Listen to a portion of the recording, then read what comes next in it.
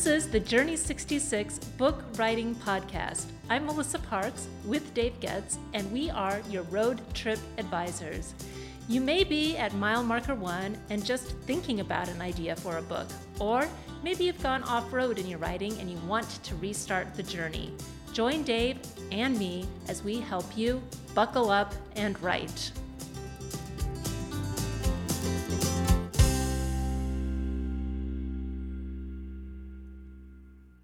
The reasons for writing a book are many. The way a book comes to fruition are equally diverse. We've worked with countless authors over the past 25 years. From each, we've learned that there is no right way to write a book. Personality, life circumstances, research, writing style, it's different for each author, which means the process of getting the book to print is different too. Today, Dave and I are going to share 5 stories of authors with whom we've worked. Some stories are fun, some are heart-wrenching, some send us into a state of post-publishing panic. But each story will reveal the human component as well as the complexity of the book writing process. We really want you to be encouraged as you listen to this, and hopefully it will trigger some ideas for your own book writing journey. But before we get started, we're going to talk about an area in our life where we have made some progress this week. So I'll start, Dave. This week, we put a laundry system into place. Our laundry situation has been a disaster for years. We just throw our dirty clothes down the stairs to the basement, and then they just get all piled into this lump. And then I'm terrible at separating the laundry and putting the whites with the whites and the darks with the darks. And my husband is miffed by it. Yeah. So, yes, absolutely. I don't know if you're an organization guy, but my husband is. Our Tupperware drawer is so organized. We have Tupperwares stacked by shape and their lids stacked in the right way. You can open out a Tupperware drawer and everything coordinates. So he's an organization guy. So we have our laundry baskets lined up down by our washing machine and dryer, separated by colors and whites and hot and cold. It's great. I've never felt so organized in my life. So I feel like that's real progress. Now I may not mess up the wash every week. That's amazing. So did you do that, or did your husband do that, or was it a combined effort? Well, my husband is really patient and he bites his tongue a lot about how dysfunctional I am when it comes to processes like that. And so I think he just had alluded to the fact that, I don't check the pockets, I don't turn things inside out like the socks, and don't put the right things together in the washing machine. And so I went and I got the baskets and I said, we're going to fix this. You're going to train me how to do laundry the way you want laundry done. That's huge progress. It's also like personal growth. Like, oh yeah, I can learn to do that if I really wanted to. Right. Well, and I think it's just good for the marriage. I'm doing something his way. If it wasn't for him, I'd still be just throwing everything in the wash together. By the way, he is a really, really smart engineer, computer science engineer, by the way. Yep, he is smart, and his mind works very differently than mine, which makes us a great pair. So what about you, Dave? Where did you make progress this week? I would say it happened in the last 3 or 4 hours. I just spent 3 hours with an executive coach. She is on my board, and so we exchange, in a sense, swap coaching services. I help her on her marketing and branding, and also setting goals for her company, which is an executive coaching company. And then she does the same for me. So we sit together, and she talks for about half the time. I talk for about half the time. And I just cannot tell you how wonderful that is. It's working on the business. And I think in writing, the equivalency would be working on structure and flow and kind of working on the book or working on the project. And this is the same in the sense that it's working on the business. It forces me to slow down. I have to ask questions like, how have I spent my time? And, we have this many clients in this area, and what are my goals for 2021? And it's really, really good. And so I would say I just made huge progress in my thinking for 2021. That's great. And so often we don't make space for that because we're so busy in the day-to-day grind of work. So what's your encouragement for people to take that half day like you did to actually do that reflection work and that kind of goal setting work? I just can't advocate more for it. It is life-changing. And often my thinking going into it is like, I don't have time for this. It's not going to change anything. really, because I already know this stuff in my head, or I think I know it in my head, right? I would say you should do it with someone else. Doesn't have to be an executive coach, but somebody else who is maybe a good thinker and someone who can ask you hard questions. But oh my gosh, and you can do it for all areas of your life. We're doing it just in the area of business, but I think in spirituality or your spiritual life, your family life, maybe your writing life would be a big one, right? A Yeah, family, your absolutely. writing life is huge, right? So I would say it's huge, and I think what it does is sets a vector for your year. Yeah, absolutely. Well, that's huge progress. So after hearing you say that, I was thinking this year I need to really get together with a friend who asks good questions, is a great brainstormer, just to help me prioritize my goals for the year. So thank you for making some forward progress so I can make some forward progress. That's what it's all about, right? Making progress. Certainly, that's correct when it comes to writing. To help you all in your book writing progress, Dave and I, like I said earlier, want to share some stories of our experience with authors through the years. And we hope these are encouraging stories, funny stories, just insightful stories about what writing a book is really like. So let's start with you, Dave. Are there any authors that rise to the top of your mind? One of the first ones that rises to the top for a lot of reasons. One is I just grew to love the authors, and it was authors, meaning two authors, which made it very, very difficult in terms of the process. Now, with these authors, we helped them from day one. They said they wanted to write a book. Both of them had doctorates. One was one part academician, one part practitioner. One of them, who had a doctorate, was the highest priced personal trainer in the city of Chicago. Wow. Yeah, I remember that. And it was because he worked with patients who other trainers would not work with. He had specialized in obese patients. And also people who had had paralyzing accidents was another one. So hard cases that typical physical trainers would just shy away from. The one story I remember him telling, I don't know if it ended up in the book, but it was the story of the guy who was like 600 pounds. And when he went to meet him for the first time, he went to his big mansion. This person was a corporate executive, and the corporation made him uh, get help because he couldn't fit in the corporate jet anymore. Right. Right. That was in the Mhm. book. That's right. It was an amazing story. But anyway, this guy had lost 300 pounds because of this guy's work. It was an amazing story. Right.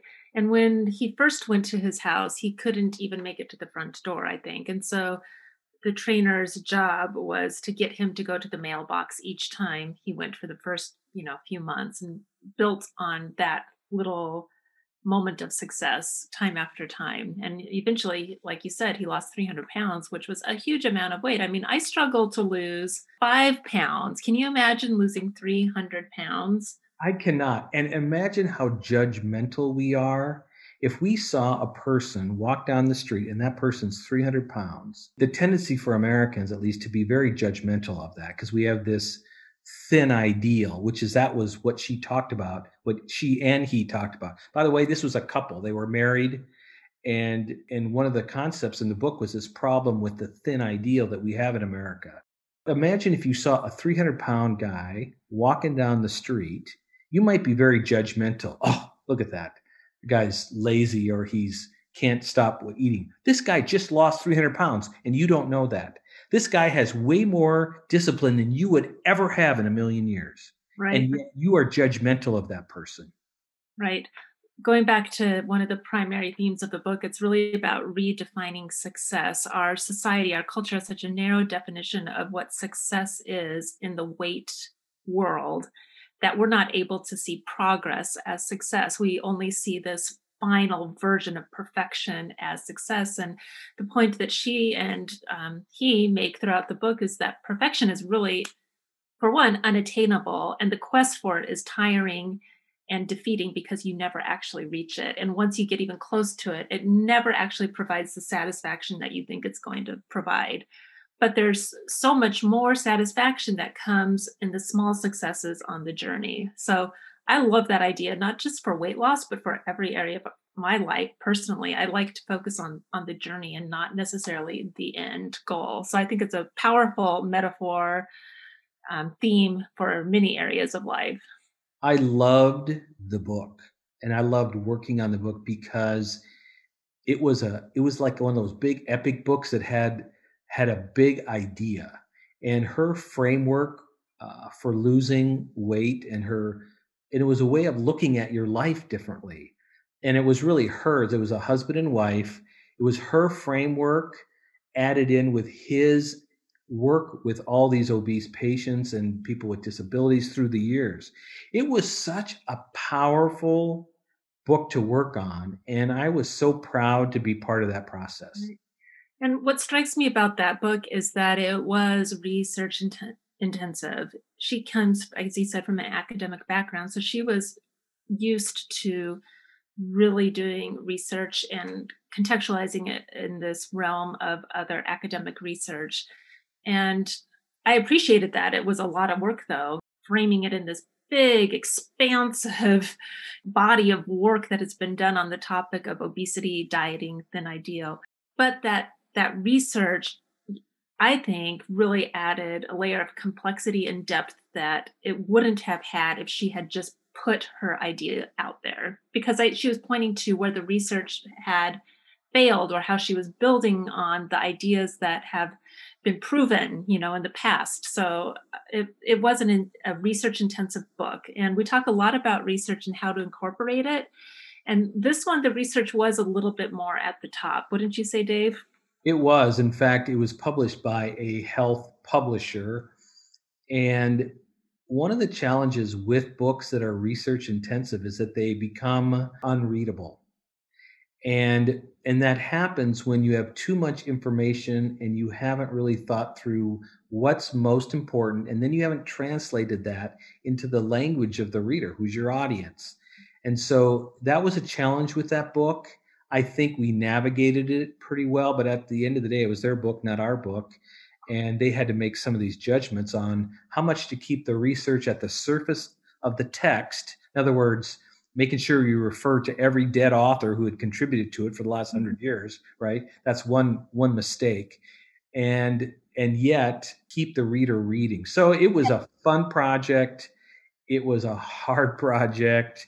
Let me add something. I think the way that we navigated the book, incorporating the research, is that we offset it with a lot of personal stories, tons of Yeah. personal stories, tons of human stories that brought the research to life or proved the dysfunction of the past research, or even what has become commonplace in society and culture. So I think if you're going to have a research heavy book and you want it to be readable, then you do have to put in equal amounts, if not more, stories. And they were great storytellers. I mean, some of these stories that they would tell just would wrench your heart. I mean, people committing suicide and people feeling like failures and parents who force their children and isolate them. I mean, there were just so many stories that just pounded at your heart. One of the pieces of research that I remember that sticks in my mind was that study of, I think it was either medical students, students in medical school, or residents, those who are out of medical school, how many of them mocked the patients that came to them who were obese. Right, right. And it's just heartbreaking, so heartbreaking. Fat shaming. And one of the call to actions in her book was for this fat shaming to end. But one way to achieve that, she argued, is for the media to embrace body diversity. And so this book was probably like 7 years ago, maybe 8 years ago. It's been close to a decade now. But ever since then, whenever I go into a store like Target and I see body diversity, I, take a picture and I send it to her, because there's just so much more body diversity in the media now than there was before. So I do think that since she wrote the book, we have made progress in that area. But fat shaming is still a real thing, and I think you have to have your sensors up for it. So just another thing with that book that I think maybe our audience would benefit from was that when they went to publish the book, they went with a publisher who was a friend and not the most professional. And so the book packaging just did not reflect the sophistication of the content. And so this is something that I tell authors all the time that if you're going to be self-publishing a book, you really need to pay attention to the packaging as much as what is on the inside, because people will not pick up that book if it looks juvenile, if it looks simplistic. And what was unique about that is that it was a real publisher. It was just a really small publisher who was a friend of the author. And it was old world, just, I mean, really the paper quality. I cannot say enough about packaging. And at some point, we'll do an episode on the math of, of what it costs to self-publish and both the promotion of that and all that. But you do, I mean, at the end of the day, for someone like them, I was very disappointed in the Yeah. actual final deliverable. But here's the takeaway from that. Remember, she got offered to do a presentation where? Harvard. Harvard. So just a heads up, you're working on this book. I want to give you encouragement that the big thing isn't going to be selling billions of copies, right? The mass market doesn't exist anymore. But for her, that was a perfect invitation. It was just it's a great story of a great book idea. I think it was great execution. Love the stories. Love what the opportunities were that were provided after that book was published. And maybe the takeaway was pay attention to the book packaging. Yeah, that's right. And just as a follow-up, we love these people, as Dave said at the beginning. And that's often what happens when you invite people into the writing process. You become close with those people. And because you're sharing ideas and you're sharing stories, and it's really hard not to get close when you become a bit vulnerable. And that's just something to think of too, that you're going to develop unique relationships in the review and writing of your book. And if you have a circle of people and they're asking you those questions, there will be a quasi-intimacy, a form of intimacy. I think one of the things you and I have always struggled with when we've done these more intense projects is they're sharing their lives because we're the one asking questions, but we're not sharing anything of our lives. So there's this kind of a faux intimacy almost in some ways. But I will say, back to this couple, it was a privilege to work on the book. Loved the idea, loved them, and believed in it from day one to the point it got published. The next author that I wanted to talk about was an elderly man who was a retired executive of an oil company. Very powerful man. He had immigrated here from South Africa and just worked his way up into this company and was very, very successful. And he had a very strong personality and he had lots of responsibility. He retired and he wanted to create a book, a legacy book, because he was an Orthodox Jew. He wanted to specifically pass on his Orthodox Judaism to his grandchildren and even his children who had strayed a bit from that. So this project is a little bit more intense because there was a little bit more intimacy because of the amount of time we had with him, because we did a little bit of ghostwriting and that demanded a lot of interviewing. So we would meet almost weekly, sometimes at least 2 times a month in his home, this high rise in Chicago, and we would interview him for hours. But because he was retired, this was his meaning in life. It was a different kind of project. It was intense. It was intense, and it was intense on several different levels. So we ended up doing not just the ghostwriting, interviewing, book concept. We actually did the publishing for this project. What made it great was it was really great to hear about the Orthodox tradition. You learn all these different, I'm not Jewish, so I didn't understand. There's such a range of Orthodox Judaism, and there's a range of what rules that are kept, what rules aren't kept. One of the things that I thought was so interesting was that he was vulnerable in the middle of this book about an affair that he had with his with his wife's cousin, right? Right, his wife's cousin. So imagine this book, and he wanted to tell this story. And so it was really, really delicate if you're ghostwriting this and then he's seeing the draft and you're going back and forth. It was very, very delicate to tell this story without being, what's the word, salacious? Salacious, absolutely. Without being salacious And yet he wanted the story to be told, and it caused a divorce. And and part of it, the story was him leaving South Africa, moving to America, and leaving behind that other family, His children, right? his children. And I think part of the reason for the book was trying to restore those relationships.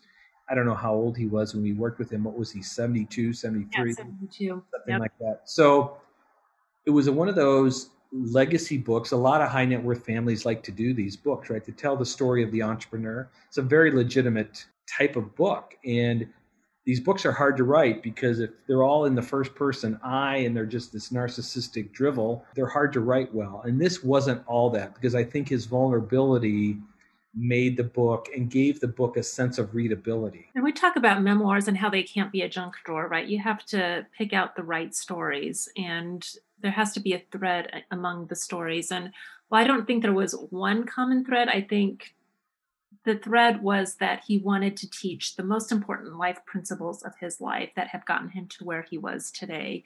So if it was just if it's admitting your failure, if it's setting the bar a little bit higher for each area in your life for success, I mean, there were certain lessons that he wanted to pass on. And so I think that may be the point of this segment, is if you're writing a memoir, you can't put everything in there. You got to think through, what do I really want to achieve in writing this? It is so tempting, if you're working on a memoir yourself, to make it a list of it's a list of information is what it ends up being. Or if the better version of that would be just a string of stories that are really tied together only by time, meaning this one happened first, this one happened second. So the challenge, if you're writing a memoir, and if you want to write a memoir, is to think through what it's not so much big idea or thesis, but there definitely is, what is the main theme and the story that I'm really telling, and where's the tension in this? And I think he would say that his Orthodox Judaism was that thing that kept him moving forward in his entire life. So I think that was the thread. And what I thought was really good about the book is he is an Orthodox Jew. I think he's still alive. He is an Orthodox Jew, and he applied that and tried to apply that in a practical way in his daily life. Absolutely. And I thought, you know what? I wish I was able to do that myself with my own faith. And so, in that sense, our engagement with him was very inspirational to me. And I also think that it, as you said earlier, you learn a whole bunch from these engagements, right? You learned a lot about Judaism. I went to synagogue. I went to a synagogue, and then when I went to, a meal after synagogue, and it was just you're immersed in this new culture that you are forced to learn new things, and that can make you uncomfortable. But I think if you're writing the book yourself, even, I think you want to immerse yourself in experiences and people's stories that may be a little bit uncomfortable, but get you closer to the truth of your narrative. All right, so let's talk about the book that we're working on now, Dave. You want to give a little background on that? So, we're working with an author who has published two books previously with us. The first one was about his cancer. He's an executive. He's an entrepreneur, and he actually sold his business. He's very successful. He's about my age, and I'm in my 50s. And he had cancer. He had throat cancer, his first bout with cancer. And so the first one was basically how, in a sense, he came back from his cancer. In religious language, we would call it that he was healed from this throat cancer. And just the journey of going through all the suffering and the wondering whether he would actually survive. He had a really, really rare form of throat cancer. And then they thought that the actual cure would be to take out his throat. What was his larynx? I forget. Yeah, yeah. And which would mean that he'd always have a box he'd have to have. You've probably seen those in movies, or people that can't talk. And so, or a voice box. I forget what you call it. But anyway, so long story, he ended up surviving that cancer. And it was just a great story, a hopeful, inspirational story. So we came along after the book had been written, and so we helped them editorially kind of shape it a little bit at the end and sharpen it up a little bit. And then we actually published it ourselves. Then we did a second book with him on generosity. So because he is so wealthy, he has, oh my gosh, this guy, one of the things that's very inspirational about some of these books is the work that they're doing that's shaping and transforming lives across the world. And so this book was called Releasing Generosity. So we worked with him on that project. And it was at that project, at the end of that project, actually at the start of the project, he learned that he was not, his cancer had come back, but in the form of lung cancer. He may not survive it. One of the stories that I remember, and maybe you and I should both talk about this, but you and I were in Southern California and we were at this restaurant and he had just, I think he had just taken his chemo and he was almost unconscious, but yet he was fierce. He said, no, I got to do the dinner. He talked through dinner and you could see that every word required this super energy and just this fierceness to get out. You remember that? You remember that dinner? I do remember that. And I do remember thinking, I can't believe he's here because we had already spent a few hours with him before. And he had talked about how exhausted he was. I think he had just started some new chemotherapy treatment and he was having some side effects, but he did not complain about it. He got there. But yeah, every sentence that we got through, you could tell it was a pain to say. It was a struggle. And he's really such an example to me of perseverance with Oh my. grace, right?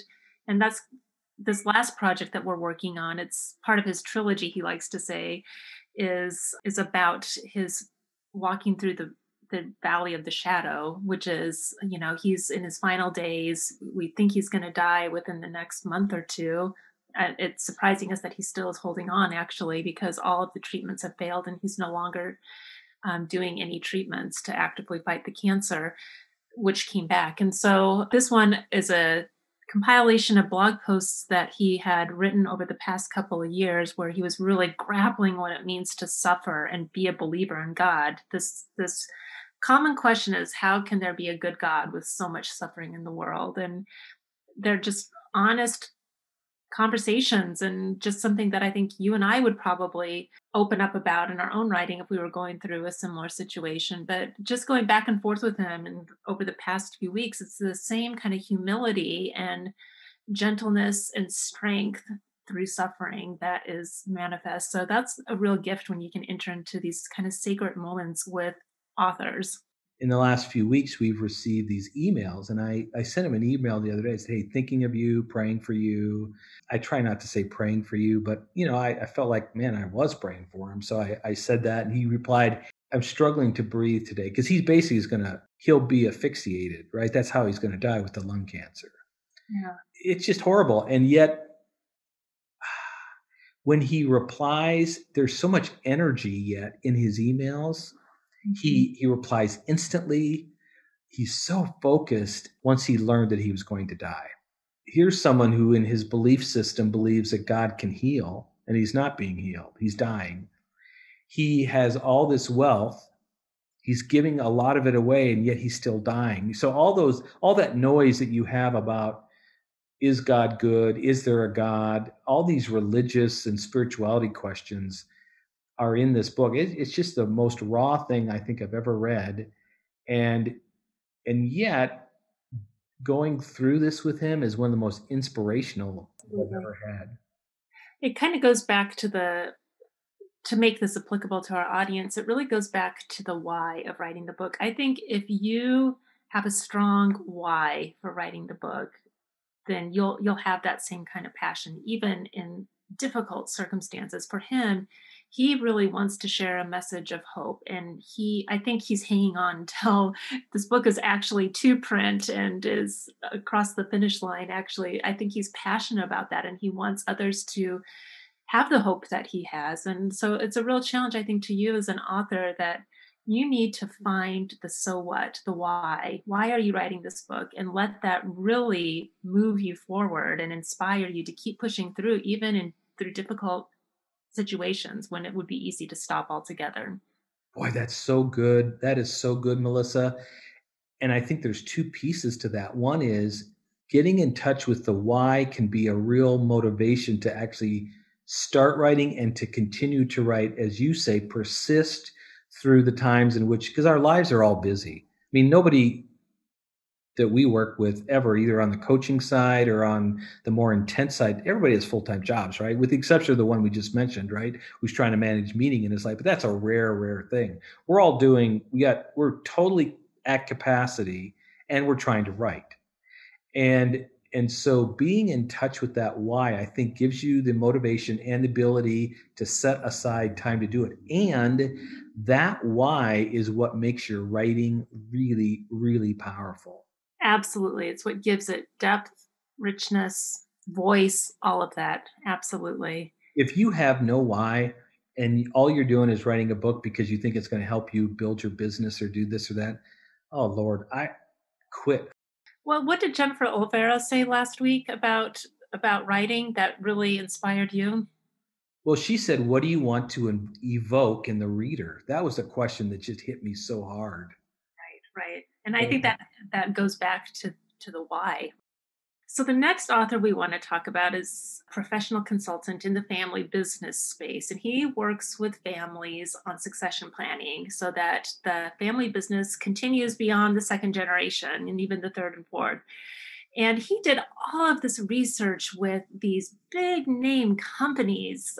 Maybe we can talk a little bit about that and figured out what the common thread was among those companies for their child being successful in the family business and taking over leadership. So it was really about how do they come out of the shadow of the family business and become credible in their own right to lead the family business.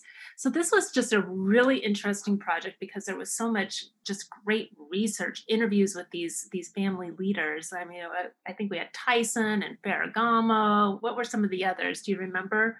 Christy Hefner with Playboy. Of course, I'd remember that. And another one was one of the leaders in the Wrigley family who owned the Cubs. So there was just so many great interviews with people that now we didn't interview those people. He had done all the research. But when we came into the project, we took all that research, helped create a thesis for the book, a structure for the book, and then worked with the author as he edited and wrote the book. So, and it was published by Wiley, and so he had a major traditional publisher for the book. What was interesting about that project to me was, in many ways, the story of credibility, which was the core idea of the book, is what do you need as a leader in a high net worth or really ultra high net worth family that is leading these businesses? How, as a leader, do you build credibility with yourself? How do you build credibility with the employees who see you as just daddy's boy or daddy's girl who got the job because of your name? And how do I build credibility with outside stakeholders, right? It was really about internal and external credibility and how you nurture each. It was a great book and it was a great book idea. And I think one of the great stories from that project was after our work and after it had gotten published by Wiley, he was featured in all these publications. He hired a small PR firm that specialized in book publishing, which if you have the money, that's a great, it's something you should do. And there's the work that you need to do yourself, but there's a few people who say, well, I'm going to spend X amount of money. I might spend 5 or 10 or 15 or 20 grand, whatever it is, to hire somebody to actually get this book out into the world. He did that and he had great success with that. The book was, I think, featured, or he did an interview with this, I think it was the Financial Times Yep. out In of the London. UK. Yep. And as a result of that book, he ended up landing a seat on the board of some major company.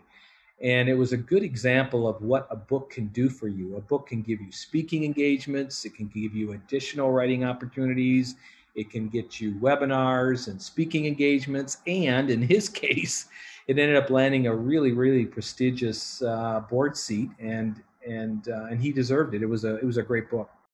Right. Unless you're going to be like a Malcolm Gladwell or a professional copywriter like Jennifer, whom we interviewed in our last episode, you're probably not going to make your money off of one book, right? the book is just one small piece of the pie. And so you got to be looking for the other opportunities that the book will lead to, which often is speaking engagements, or in this case, it was a board seat, which is very lucrative. I always remind authors, remember your book is $19.95. Right. That's such a small price point. You need to now sell hundreds of thousands to make anything of any kind of significance. There are very few people who can write books only and sell so many books that they can live their wonderful life on a lodge on the side of a mountain in Colorado, right? Right. I really enjoyed the relationship with the author. I enjoyed the project. Both of us really enjoyed that project. I think so too. And I think, ironically, what he was writing on is one thing that he was even searching for. I think we all deep down want credibility. And I think that writing a book often validates that credibility or gives us that credibility. All right, so let's move on to our fifth and final author. And I'm going to let you talk about this one because you worked with him most closely. I did a little bit of editing at the end, but you really helped with the development of the book. So this project was with someone who has actually been a quasi mentor of mine. I would call him a friend. I would call him actually a really, really good friend.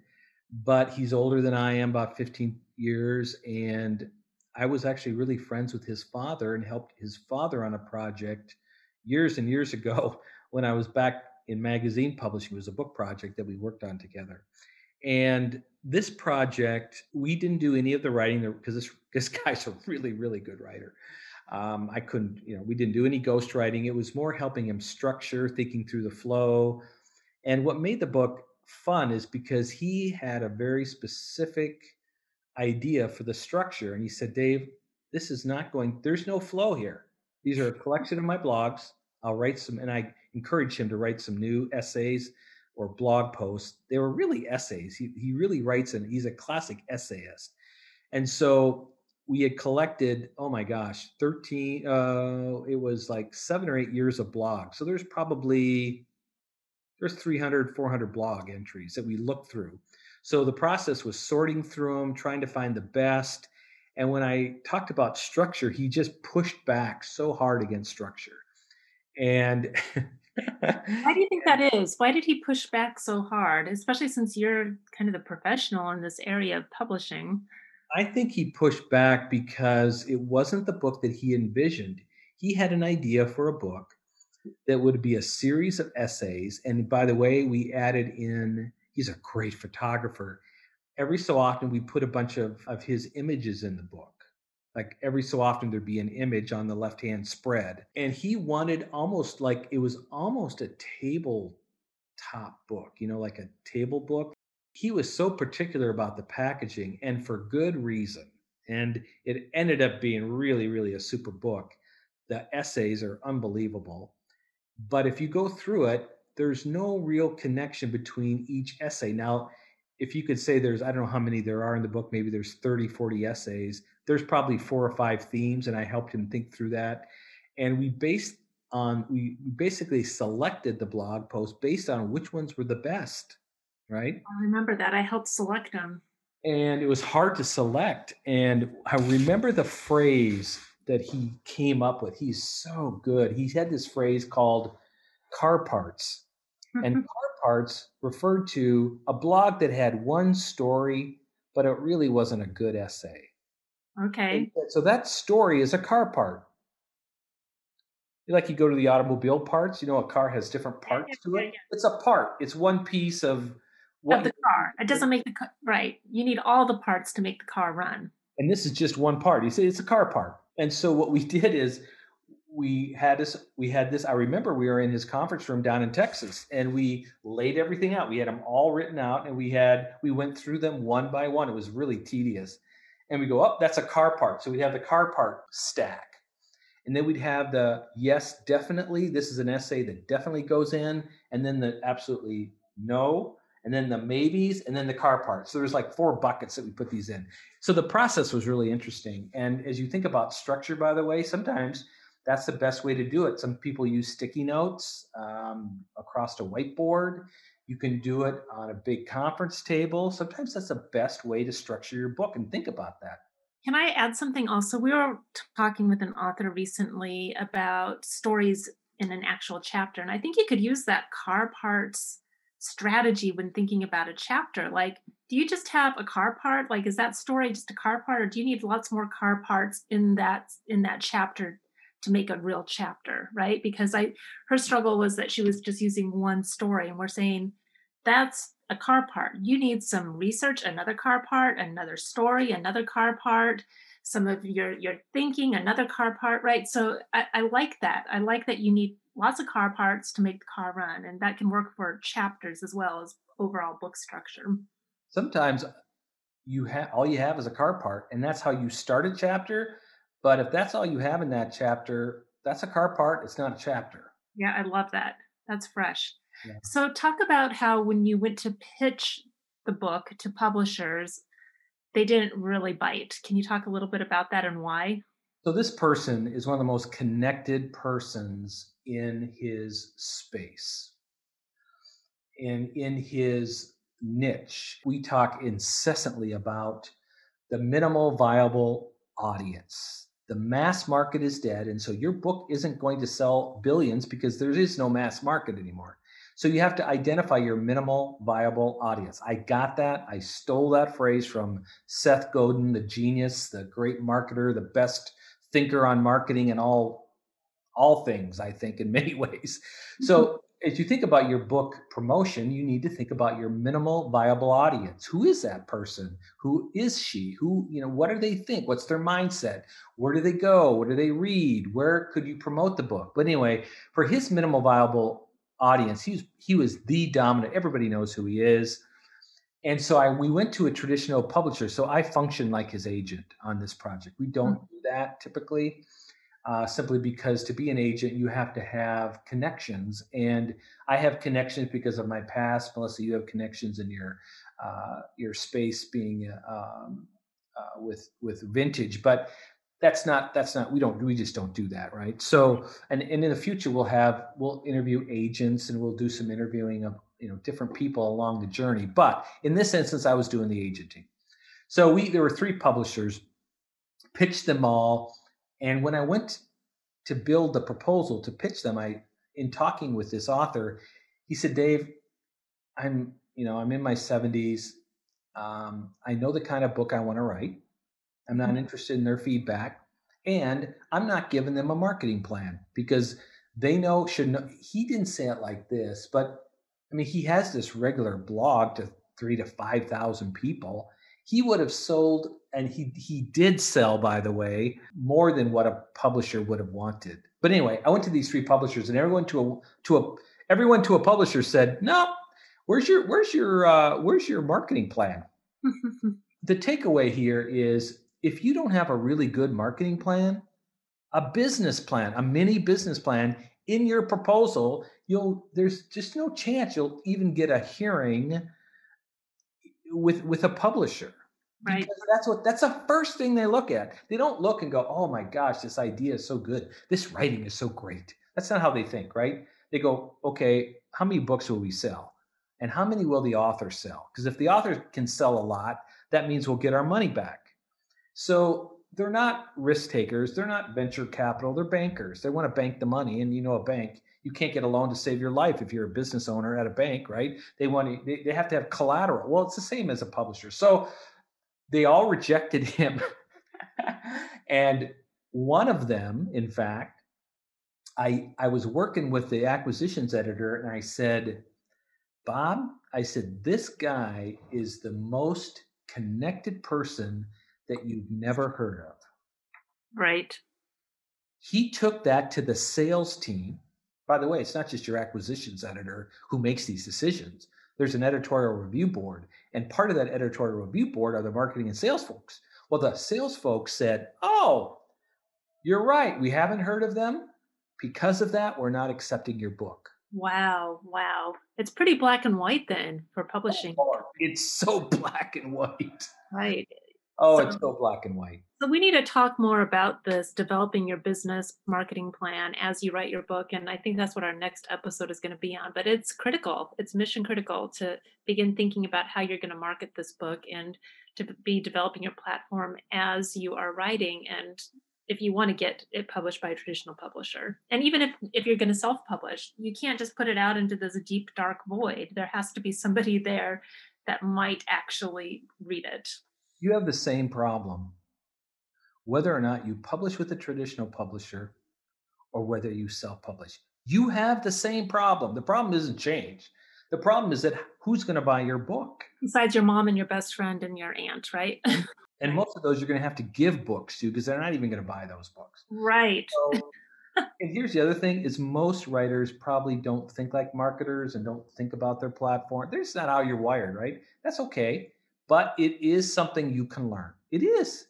It's totally learnable. Just like you with your laundry and organizing your laundry. You can learn. You can learn it. Yes, you can. You can learn and do and make progress. I love that. So let's turn to our words of the episode and close out the episode that way. I'm going to go first. I'm excited about this word. I learned it years ago, but it has never stuck in my mind because I've never used it. I've never actually read it in context. And that's why reading is so important, because you see these words in context and suddenly they become part of your vocabulary. So my word is sartorial.